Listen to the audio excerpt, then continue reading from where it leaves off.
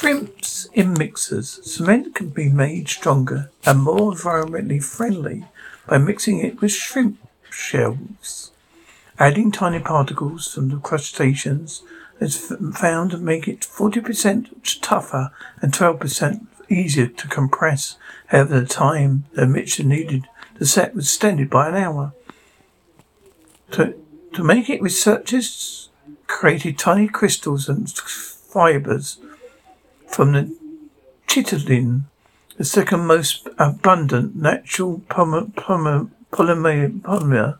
of waste shrimp cells. Professor Michael Vormont of Washington State University said the development could significantly reduce the carbon emissions